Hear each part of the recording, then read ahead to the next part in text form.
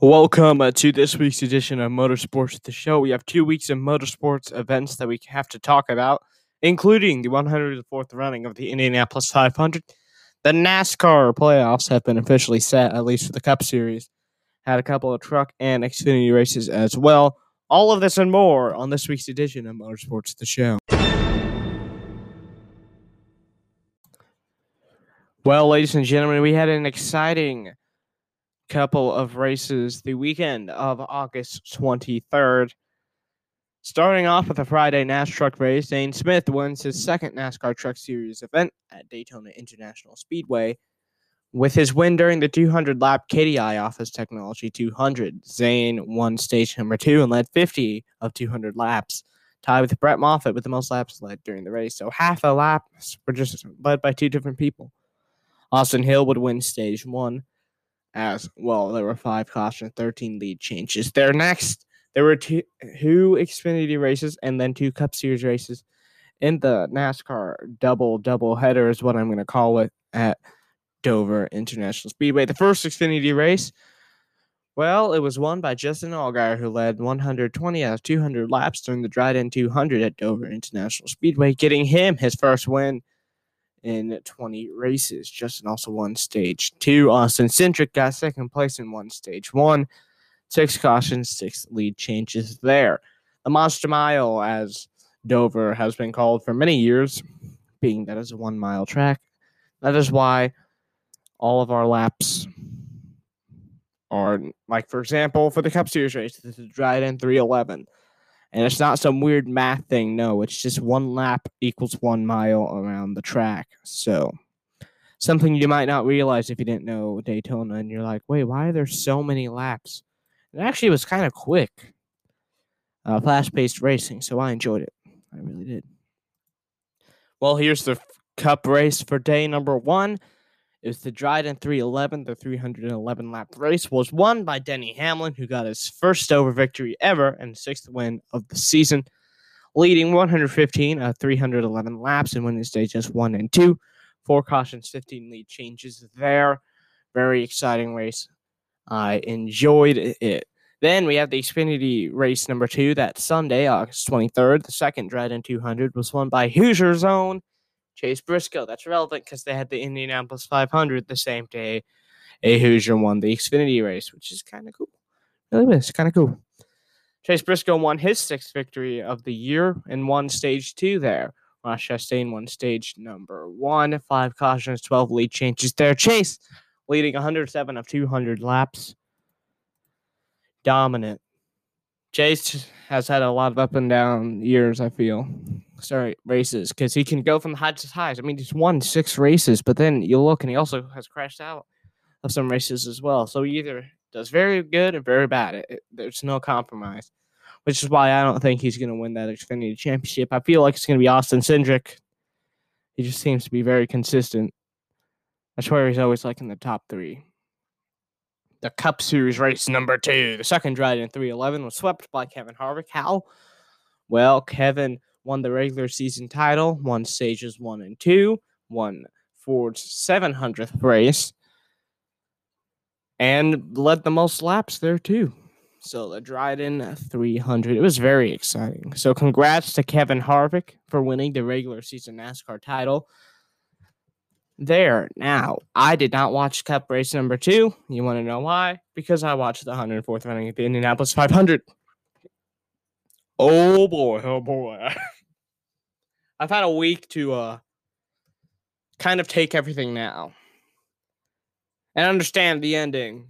We're going to talk about that really at the end. But right now, here's all that you need to know that happened from that race in a couple of minutes. The race began with Ed Carpenter having contact with Zach Veach, sending Ed into the wall, screwing Ed Carpenter's winning chances. A few laps later, James Davison's car had the wheel catch on fire, most likely due to the brakes. I believe it was a brake rotor or something. I don't know.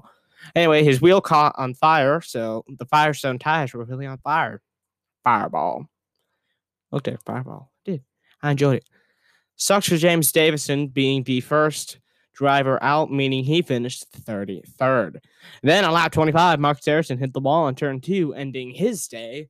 60 laps later, rookie Dalton Kellett of AJ Foyt Racing hit the wall at lap 85. On the restart, lap 96, Connor Daly and Oliver Askew. Oliver, by the way, had been doing great all day long. They both crashed in the wall, with Oliver taking evasive action but hitting the wall after kind of spun the car. So basically, Connor went off into the gravel bit kind of the track. Anyway, he spun his car, and then Oliver Askew took evasive action, slams into the wall like this. I don't know if it sounded loud, but it was loud, man, on the TV broadcast, and that's why I'm so glad we had that aero screen technology and how safe the car is. And like the neck restraint, especially, because if we did not have the Hans device, his neck would have been snapped. I mean, it was just BAM! That was a scary moment. I was a bit worried. He was definitely had the wind knocked out of him. He was able to come to the next races at the Bomarito Automotive Group 500 races in Madison, Illinois. But going to be remembering that day for a while. That, of course, being Oliver Askew. Rookie Alex Palou, who made it into the Fast 9, was too high on the track in the banking and then hit the wall. Then in the pits at lap 124, Alexander Rossi made contact with Takuma Sato and was forced to go to the back of the pack due to a, quote, unsafe release. Very controversial there. Don't know how to feel. On one end, he can't do it. He listened to his crew guy, so it was a crew guy's fault for telling him to go. And, yeah. I don't think there was really a good way to call it. Really don't. I don't know what they should have done. They don't always call these unsafe releases too. So I've heard some people being like, it's like a blocker charge foul. You got to be consistent with these calls, and the calls are not always consistent. That's why a lot of people were angry. So, yeah, so that kind of screwed over Alexander Rossi. Then, with 55 to go, Alexander Rossi hits the wall, ending his afternoon. So he went from bad, having to get to the back of the pack, to then hitting the wall. So Alexander Rossi had his worst race. He was always finishing in like the top 5, I believe, at Indianapolis since 2016. And then, no, he was not even close to the top 5 in this race, crashing out with 55 to go. Lap 157, 43 to go. Takuma Sato takes the lead. Then with 5 to go, Spencer Pigot hit the turn full wall and then hit the pit road barrier, causing a yellow. Now, this is the controversial moment. I don't know. Here's basically what happened. He bounces off the wall and then hits the tire pit road barrier, which is there so they don't run straight into the wall at pit road. It's supposed to help, and there's a bunch of tires. So then he does that, and then that thing's broken. So then they have to put a yellow just to make sure he's safe. He finally gets like off the track. The crew's still on with like 2 to go, and then the race has to end under yellow. Lots of people are angry. They're used to NASCAR having the overtime rule, and no, they should not have done it. Here's why. I forget who it was. Might have been Nick Yeoman, might have been Greg Rakestraw. I don't know who it was on Twitter, but they made an amazing point. They would not be able to have a red flag for the race, which was what many people wanted, including those in the media who should have known that it would have taken an hour to get everything fixed up just so they could race again. What does that mean? Well, you're going to lose your audience because you got to wait in the red flag for an hour. There's no fans there. You have nothing really to talk about. You can just be like, oh, hey, let's re-air all this stuff. And then they would have to focus and go to other TV channels because NBCSN had the NASCAR race, so they couldn't go there. So they would have had to go to CNBC, the Money Channel, the Indianapolis 500 after an hour delay just because 5 laps, under an hour. It takes to run 5 laps. But you would have had to wait over an hour just for them to fix the track up again so it'd be safe. So it was a lose-lose situation for IndyCar.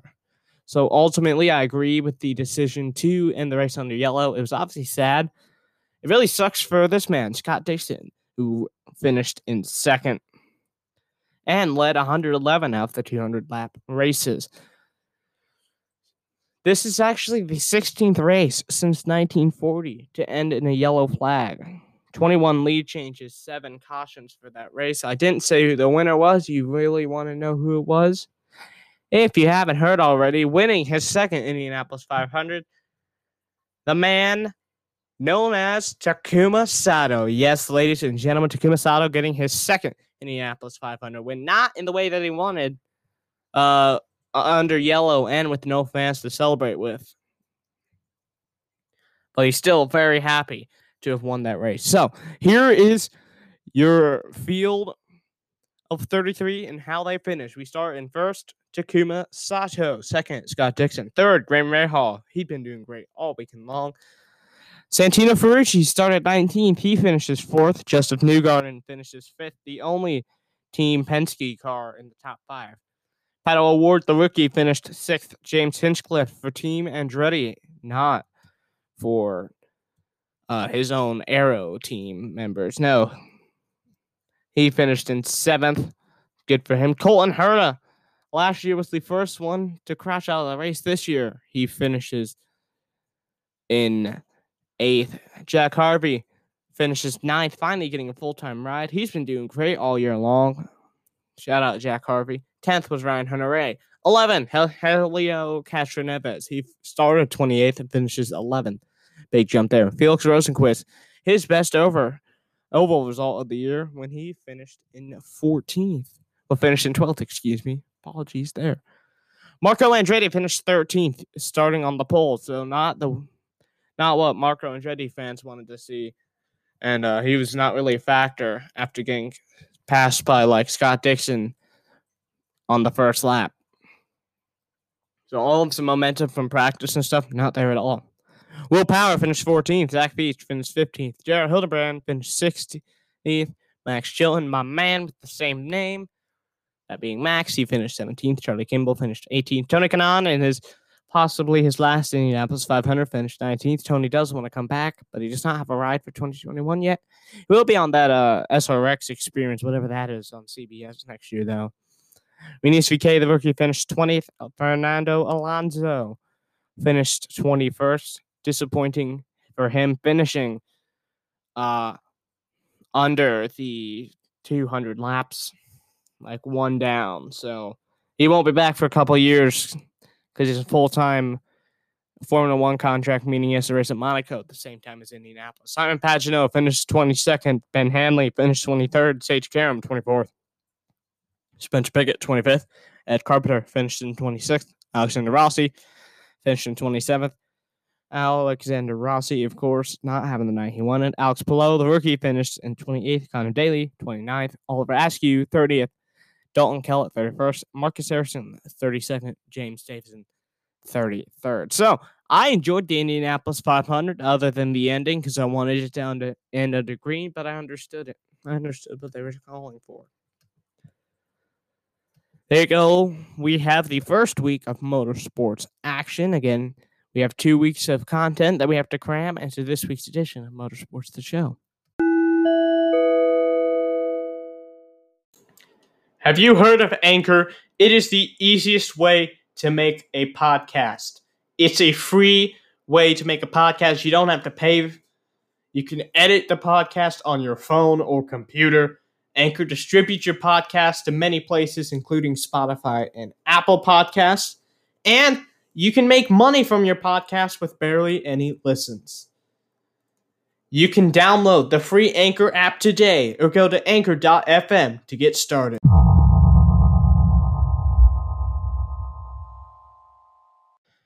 After a very exciting Indianapolis 500 weekend for me, I went to another very exciting motorsports weekend. It was the NASCAR regular season finale, the last race. It started in Daytona. The regular season ends at Daytona International Speedway. Very fun there. The weekend begins with an Xfinity race. It was a 100-lap race called the Wawa 250. And I think that's the best name they've had of a race so far. They could be like, oh, we're the Go Bowling 215 on the Daytona road course. No, Wawa 250. Amazing name, by the way. So the 100-lap Wawa 250 race at Daytona International Speedway was won by Justin Haley. Justin Haley, congrats to you, leading 9 out of 100 laps and winning stage number 1, getting your second win of the year. A.J. Allmendinger led 58 out of 200 laps, which was the most, and also won stage number 2. So, recap, Justin Haley wins stage 1 and wins the race. A.J. Allmendinger wins stage number 2, 8 cautions, 9 lead changes. Bo Marino Automotive Group 500 race took place in Madison, Illinois. It did. Worldwide Technology Raceway is the official track name. Basically, St. Louis, you could see the St. Louis Arch from the track. It was a 200-lap race. It was won by Scott Dixon, giving Scott his 50th career victory and 4th victory of the year. Pedal Award led 94 out of 200 laps, which was the most laps led. 6 lead changes, 2 cautions there. We now move to the Cup race. Cup race was exciting. Going into the Cup Series race, there were 2 spots remaining. Well, technically 3, with Clint Bowyer not officially having the playoffs yet, but he basically had to finish stage 1, and then he was guaranteed a spot. He didn't even have to run that high. He could have crashed out of the race and still probably would have won and made it to the playoffs officially. He didn't, though. He actually officially was in the playoffs relatively early in the race. There were 3 possible drivers then to make the playoffs, excluding Clint Bowyer, and only 2 spots remaining. Those drivers, Matt DiBenedetto, William Byron, Jimmie Johnson. It was very exciting. With 8 to go, there was a huge wreck having a Daytona Big One. Now, you might have heard the Big One at Talladega. There was a Big One at Daytona. Basically, Tyler Reddick pulls back, hits, I don't even remember who, and it was a huge event. But it was Tyler Reddick's fault. Ryan Newman was not happy after the race. The wreck involved Kurt Busch, Austin Dillon, Ryan Newman, Tyler Reddick, Kyle Busch. Kyle had been doing good all day. I thought he might win. He was officially going to finish in the top 5, definitely. Eric Jones, Michael McDowell, Ryan Preece, and Ricky Stenhouse Jr. were all involved, causing a red flag. Then with 2 to go, another big one happens. It wasn't as big as the first one, but still big. It involved Jimmie Johnson, Julie Logano, Matt Kenseth, Bubba Wallace, and I guarantee you more, but I couldn't find out. But I did not know who all was involved. I just knew it was really those 4.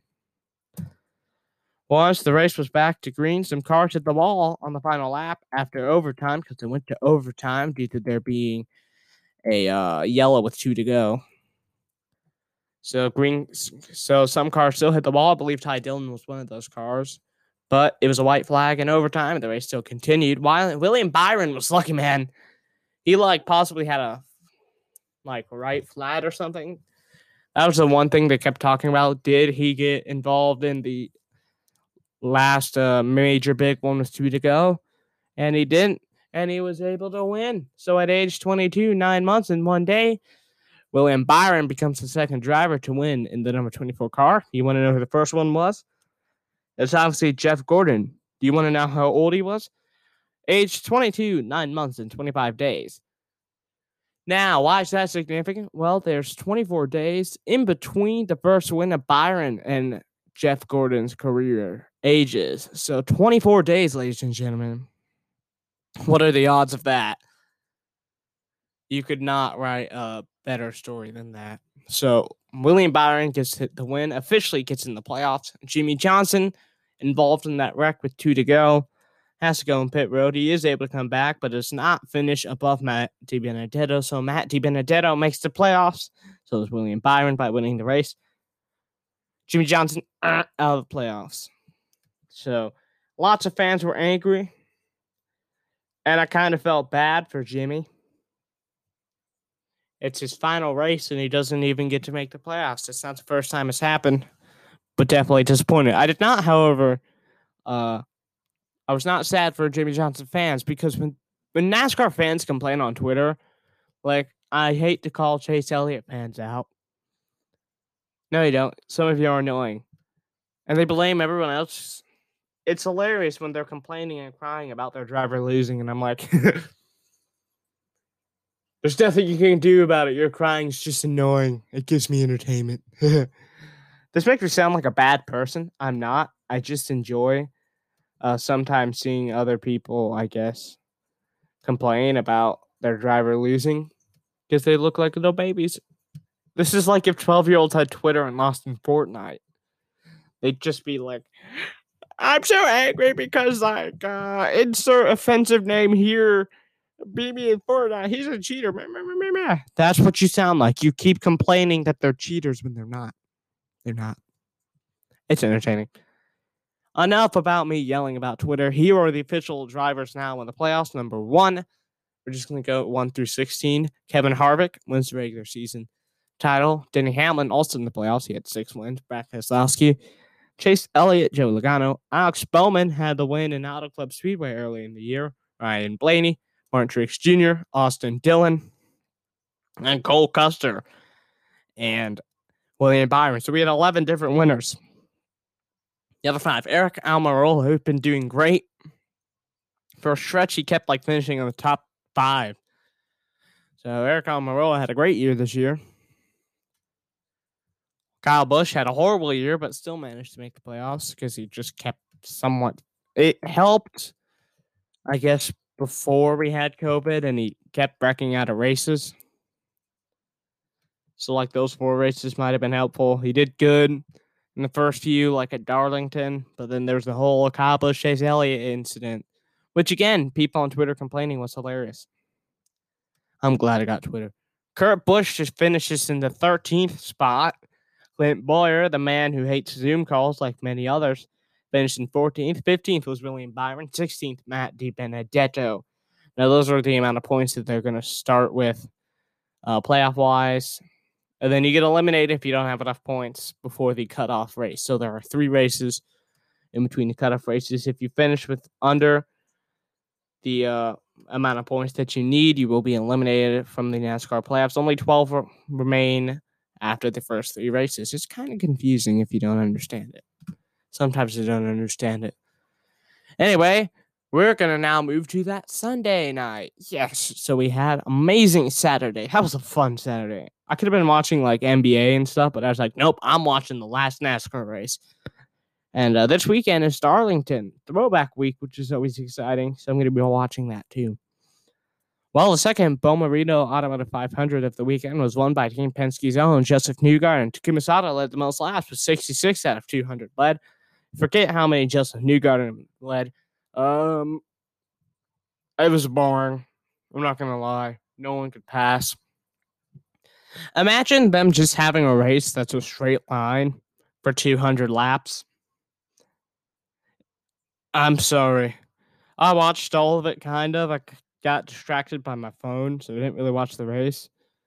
Because the race wasn't interesting. It was just all in a line. You only won by really pinning before someone. That's how you won. So, sad for Tony Kanon's last race to not be entertaining. Sad he didn't get to finish with an Indianapolis 500 win. This race for now is Tony Kanon's last IndyCar race, which is, like I said, sad. But he still wants to come back next year, get the proper send-off. 2 cautions, 8 lead changes. We're going to find out by the end of this year. Will Tony Kanaan return? The answer, I don't know. Finally, the truck race. Sheldon Creed won his 3rd race of the year during the 160 lap Car Shield 200, a worldwide technology raceway at Gateway Park in Madison, Illinois. Todd Gilliland. How did I fail? I have a Gill in my last name. Todd Gilliland won stages 1 and 2 and led the most laps with 76 out of 160 laps led. But there was contact by Sheldon Creed, spinning Todd out with 2 to go. There were 5 cautions, 5 lead changes. So once Sheldon Creed spun Todd Gilliland around, he got the victory there. So there you go. There are your Motorsports The Show results. Here are the upcoming races. Saturday, September 5th, was the Xfinity Series race at Darlington Raceway. It took place on NBC and MRN. We're going to get those results next week. September 6th, the truck race happened at 2 p.m. on MRN, the radio network, and FS1. And the Cup Series playoffs began at 6 on NBCSN and MRN as well. So, Darlington Raceway. Who got the Darlington stripes? Who got the victory? We are going to find out on next week's edition of Motorsports The Show. This has been the 8th episode of Motorsports The Show. I'm very excited for the next one.